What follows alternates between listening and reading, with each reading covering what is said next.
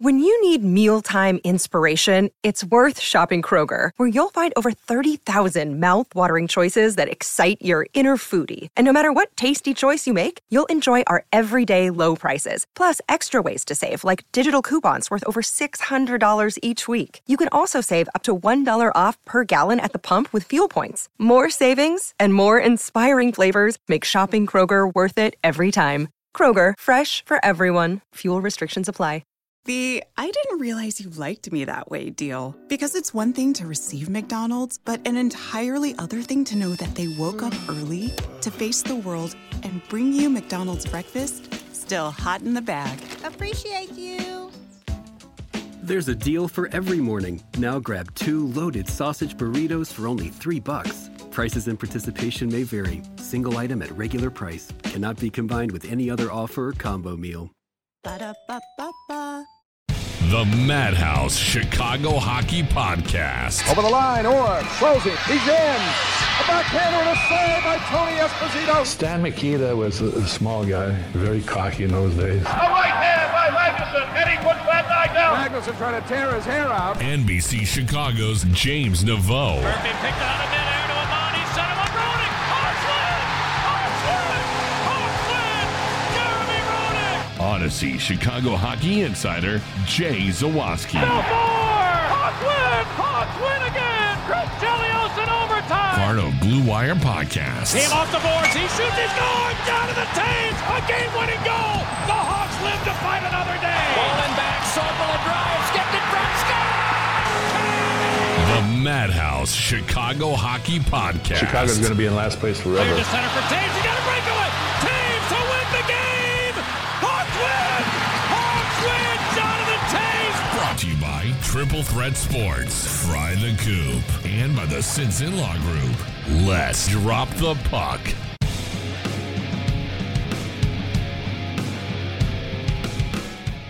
Welcome in, friends. This is indeed the Madhouse Chicago Hockey Podcast. My name is James Naveau from NBC5.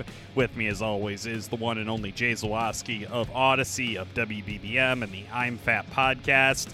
And if I sound a little perturbed and a little annoyed, it's because the Chicago Blackhawks just managed to pull off the remarkable feat of losing to the Arizona Coyotes. Jay, I tweeted out this statistic during the game, and I feel like this is a really appropriate time to bring it back up. The Arizona Coyotes, this was, I believe, their 32nd game of the season. Mm-hmm. They had not led at any point this season by multiple goals. Congratulations, Blackhawks. You let them do it to you twice tonight. Whee! Congratulations. Sorry, actually, I take that back 3 times. Because they had I forgot. They had the empty net goal that made it 2-goal deficit again. So, yeah, 3 times. Oh, absolutely unreal. I was really looking forward to, all right, we'll watch the game, and this is one the Hawks should win, and we'll take a night off from podcasting. But as this thing's going on, I feel like we have an obligation to our audience to do something when it's this bad of a loss against this bad of a team. Can you hang a banner for that record you just mentioned? The Nashville Predators would do it, right? They would hang a banner for this feat that we accomplished. The Arizona Coyotes entering this game had 6 wins. It's January 6th. 6 wins. They had won twice at home all season. Johan Larsson, who didn't have a goal this season. Correct. Did not have a goal all season, has a hat trick against the Blackhawks. I thought he was Adam Larson when he scored the first goal. Then I was like, oh, that's not Adam Larson. Who the hell is that guy? Dude, I don't even really know where to begin. Thanks everybody for tuning in. We appreciate it as always. Make sure you're following us on all of our socials at MadhousePod on Twitter, Madhouse_pod on Instagram, Madhouse Hockey Pod on Facebook. We've got a TeePublic shop. We've got Patreon. We've got all that cool stuff. So check it all out. It's in our all in the link in our bio. So it's very, very fun. Here's a stat from Dom Lecision.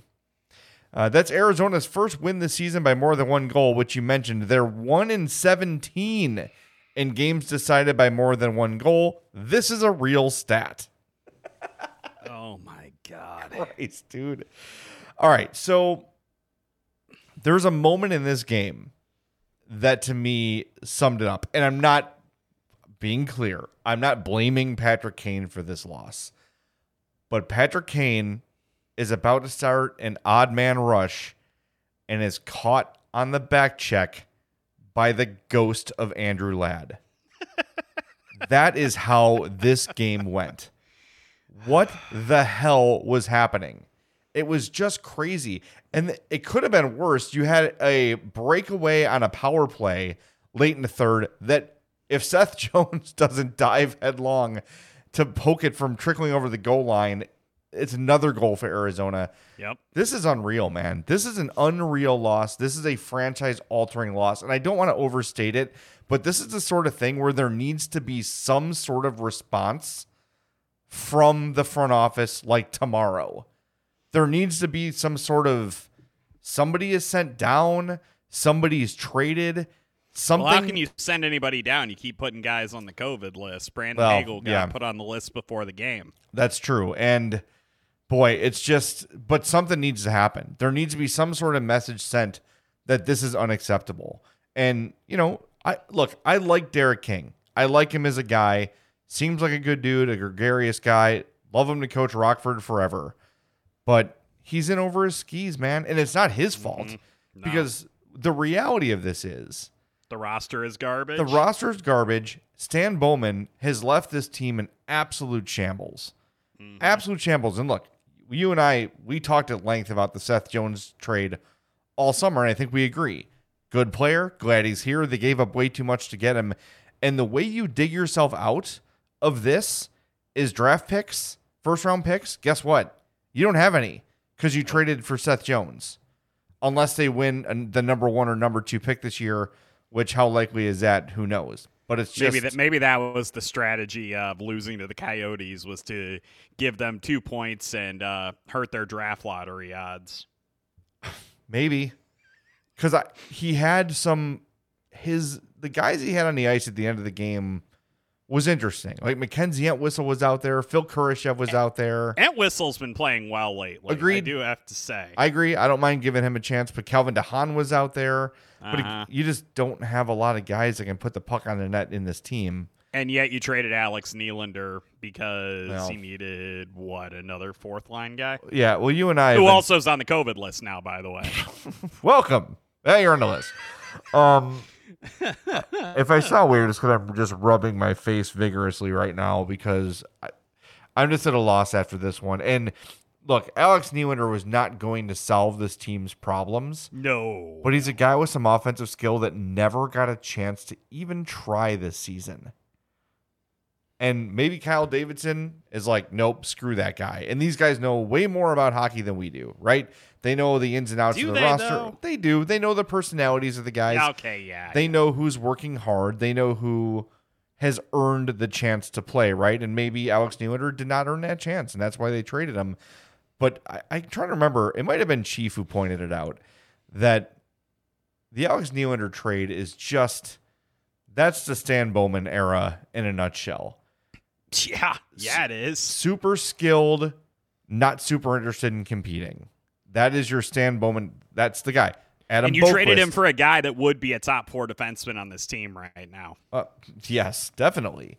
But Adam Boquist, same mold, right? Like all the skill in the world, not the biggest heart in the world. Not to say that he's, doesn't care, but just he's not a fierce competitor. There's a couple guys on this team that I think count as that. I would say Taves still. I would say DeBrincat. I would say Brandon Hagel, obviously. Yeah. Murphy competes, but you got a lot of guys who are passengers on this team. And that to me is that's a big part of the problem. And that almost more than anything is Stan Bowman's fingerprints. Because he was just so hell-bent on skill that he wasn't focusing on who's going to ball out and play hard. Because if the Hawks had played this whole game like they played the last 10 minutes, they'd probably win 6-2 or 6-3. I mean, if you look at the advanced stats, they dominated the second period. They had 79% Corsi in the second period of the game. And they still managed to, I believe, outscore Arizona only 2-1. So they were still trailing at that point. That's how weird and stupid this game was, is that the Blackhawks' best period did not result in them even tying the game. Or at least, like, keeping the game tied. Sorry, they did tie the game when Entwistle scored, but Travis Boyd scored a couple minutes later, and from there just kind of all fell apart. Like, it was frustrating on so many levels to see some really solid play go to waste. But I thought Kirby Dach, even though he had a dreadful night again in the face-off circle, won 2 out of 12 draws tonight. That's almost hard to do. We're approaching lost cause territory where you just say you can't have him be a center anymore. I know faceoffs tend to get a little bit overblown, and advanced metrics guys will tell you that all the time. It is unfathomable to me that you can have a center on your team that's going to literally win 2 out of 12 faceoffs. And I'm not going to take away from everything else he did on the ice. His goal tonight was awesome. Yeah, sweet. That hand-eye coordination, I'm just praying to hockey god that kind of like sparks him to start scoring some more goals. But at a certain point, like, even that victory is kind of tainted because of how bad he was in the faceoff circle, and you just have to wonder if he's going to end up getting pushed to wing at some point in the near future. I don't feel like he almost has to be. You can't have a guy out there doing that. So you had that. You had Jonathan Taves, who had a goal and an assist tonight. He's been looking better as of late. He won a ton of key draws down the stretch as the Blackhawks were trying to get back in this game. There were good things. We're past the time for moral victories, though. This is nitty-gritty. Where's this team right now? Where do they need to be in the future? And if you're losing games to the Arizona flipping Coyotes like this, I'll tell you exactly where you are. You're on the scrap heap, and you need to be figuring out ways to just tear this thing down, because there's no salvaging this, I don't think. They're just done, man. You said taint. You know, it'd probably be the most I've laughed and the happiest I've been all night after watching that garbage fest. Okay, so I don't know if you listened to the one I did by myself the other night where I kind of just started talking and couldn't stop talking. There's no way out of this, dude. Like, no. Even if you are saying, okay, we're going to trade Taves and Kane, you're very limited in teams that are going to be able to take them on, because they both have a year left with $10.5 million. So if you trade them at the deadline, sure, maybe a team can fit them under the cap this year. But what team's got $10.5 million of cap space? I know Carolina has a bunch coming off the cap next year, but it's just like, you're going to get the most value for those guys next trade deadline. So who on this roster is going to get you anything back? Connor Murphy can probably get you a second, third round pick, right? Alex DeBrincat could. You can't trade him. He's all you got. You asked man. who would get who. You asked who they could get value for, and I told you. But that's it. I mean, to me, there's two guys that I think are untouchable: DeBrincat and Seth Jones, simply because I don't think anyone's no one's trading for that contract. Yeah. No way. By the way, he had 7 shots on goal in this game. Hell yeah, he did. And Lord. There is not a lot that I'm blaming this season on Seth Jones. I think that he's been a really strong player for the Blackhawks. There is a lot that's wrong with this team that doesn't start with him. His contract may hamper them in terms of what they can do in the future, but he's been pretty darn solid for them, I would say. Which part of the 1 minute and 11 seconds of Nicholas Baudin's game did you enjoy? Pointed this out to you. He didn't have a single shift in the first period of the game. And I get that you don't want to upset the apple cart with your vaunted defensive pairings. By the way, speaking of defense, Riley Stillman was garbage tonight. He has been pretty piss poor lately. I have not been enjoying the Riley Stillman show. It almost made me miss Eric Gustafson. Almost. Stop yourself. I know I'm blaspheming on the air, but it was such a weird night coming in with 11 forwards and 7 defensemen, and then Derek King just literally plays Nicholas Baudin 2 shifts. 2 shifts. It's like, what's even the point of this? Just don't even play him. If I were him, I'd be like, I warmed up more than I ended up playing in this game. Took me longer to put my took me longer to put my breezers on than it took me to play the game. It took me longer to take a piss before the game.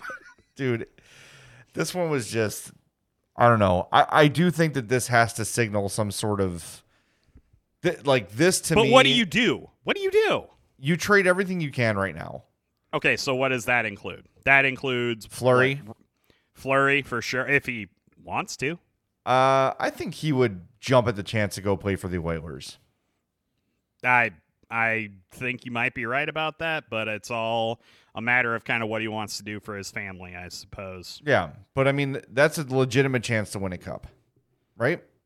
Sure, I would say. Well, because he's got a 10-team list. Yeah. So it's not like the Hawks can trade him to any of the teams not on that 10-team list. So it's not like they have to go to him for every deal they would make. I'm sure they probably will. I will say the Oilers have lost 11 of their last 13 games. It's not like they're the juggernaut they were at the beginning of the season. No, but their goaltending's been garbage, and I think they've had a ton of COVID stuff too, right? Haven't they? Yeah, hell, even like Connor McDavid's on there now. So I'm trading Fleury. I'm bottom line is I'm all ears on everybody, except and look, if someone wants to give me 4 first-round picks for Alex DeBrincat, I don't know. I'm not hanging up the phone for anything. Yeah, because by the time this team's ready to win again, this is also not going to be a 1-year turnaround, no matter what it is you start doing right now. Well, look, that was the hope with this year, right? You think, okay, yeah, you think Marc-Andre Fleury comes in, Seth Jones comes in, Doc takes a stride. Some of these young guys you like take a stride. And none of it's really worked out. Fleury's been great, right? Beyond the slow start. Jones has been as advertised, but none of the other stuff has happened. Dominic Kubalik has taken a step back. He's not the effective player he was his first 2 years. Strome can't seem to stay in the lineup long enough to get anything going. Borgstrom, who the Hawks were really high on, or at least Stan Bowman was really high on, has been okay, but not kind of the difference maker they thought he could be. Patrick Kane hadn't scored a goal in 11 games, I'd like to point out. Again, that's almost impossible to me. Like, I don't... I wonder how many streaks of 11 games without a goal Patrick Kane has in his career. I would say it's maybe happened once or twice. I would be surprised if it happened once. But yeah, something we can look into. I don't know the way out of this aside from selling, getting as many picks as you can. And I think it's time to move quickly on this front office staff. Yeah. You've got to get a president of hockey ops in there. They've already been dragging their feet, and they've seen other guys get hired by other organizations. I'm not sure what they're waiting on right now. They've got to get a clear and concise direction for this organization, and preferably do it before the trade deadline. Why wait? Why let Kyle Davidson oversee the beginning of this teardown instead of your next president of hockey ops? It doesn't make sense to wait. And, they've been consulting with Jed Hoyer, and they hired Mike Ford. Is it Ford or 40 of Sportsology? It's Forde. They hired him in mid-December to sort of lead this consultation. Oh, I always love consultants. Those always turn out really good results. Just look at the Bears. But the Bears are incompetent. I don't know. Are the Blackhawks competent? They've won 3 championships in the last 15 years, so I'm going to give them something, right? Yeah, but who that's here right now has been responsible for any of that? A lot of the pro scouts are still there. Okay, shut up, you and your logic. Get out of here. I'm sorry. Jay schooled me on that one. I was speaking out of frustration. No, point to Jay Zawoski. You have every right to do that. Absolutely. I don't know anything about the NBA. Mike Ford, or 40, whatever his name is, was hired by the Sacramento Kings to hire their new GM. Do you know who they came up with? Anyone good? I have no idea. Yeah, I remember they hired Luke Walton. That turned out really well for him. That was a long time ago, right? It was like 3 years ago, I think. Yeah, they hired Monty McNair is the Kings GM. So there you go. I don't know. Nope. I don't know if he's good or bad. Okay. Yeah. Anyway, that's what we know about. Point being, they're consulting with a lot of non-hockey people, which is both interesting and sort of scary. I don't mind because they may end up. What if they go Cleveland Browns on this and hire a complete doofus? Well, I mean that's definitely doable. It's possible. Because didn't the Browns go way off the reservation? Didn't they hire some guy with 0 executive experience in the NFL and it turned into a complete disaster? Yes. Didn't they Ted Lasso it? They're the Browns, dude. Everything they do is wrong.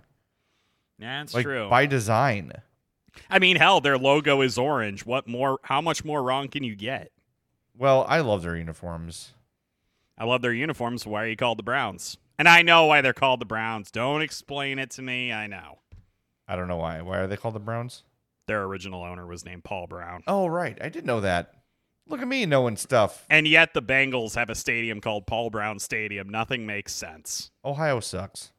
Let's take a second to thank our friend Kent Simpson of the Simpson Law Group. After over a decade of prosecuting homicide cases, as an assistant Cook County State's attorney, he opened his own firm over 20 years ago, specializing in all forms of personal injury cases, including injuries as a result of accidents involving cars, trucks, motorcycles, bicycles, boats, planes, and buses, nursing home abuse, medical negligence and birth injuries, slip and fall cases, and injuries as a result of hazardous drugs or products.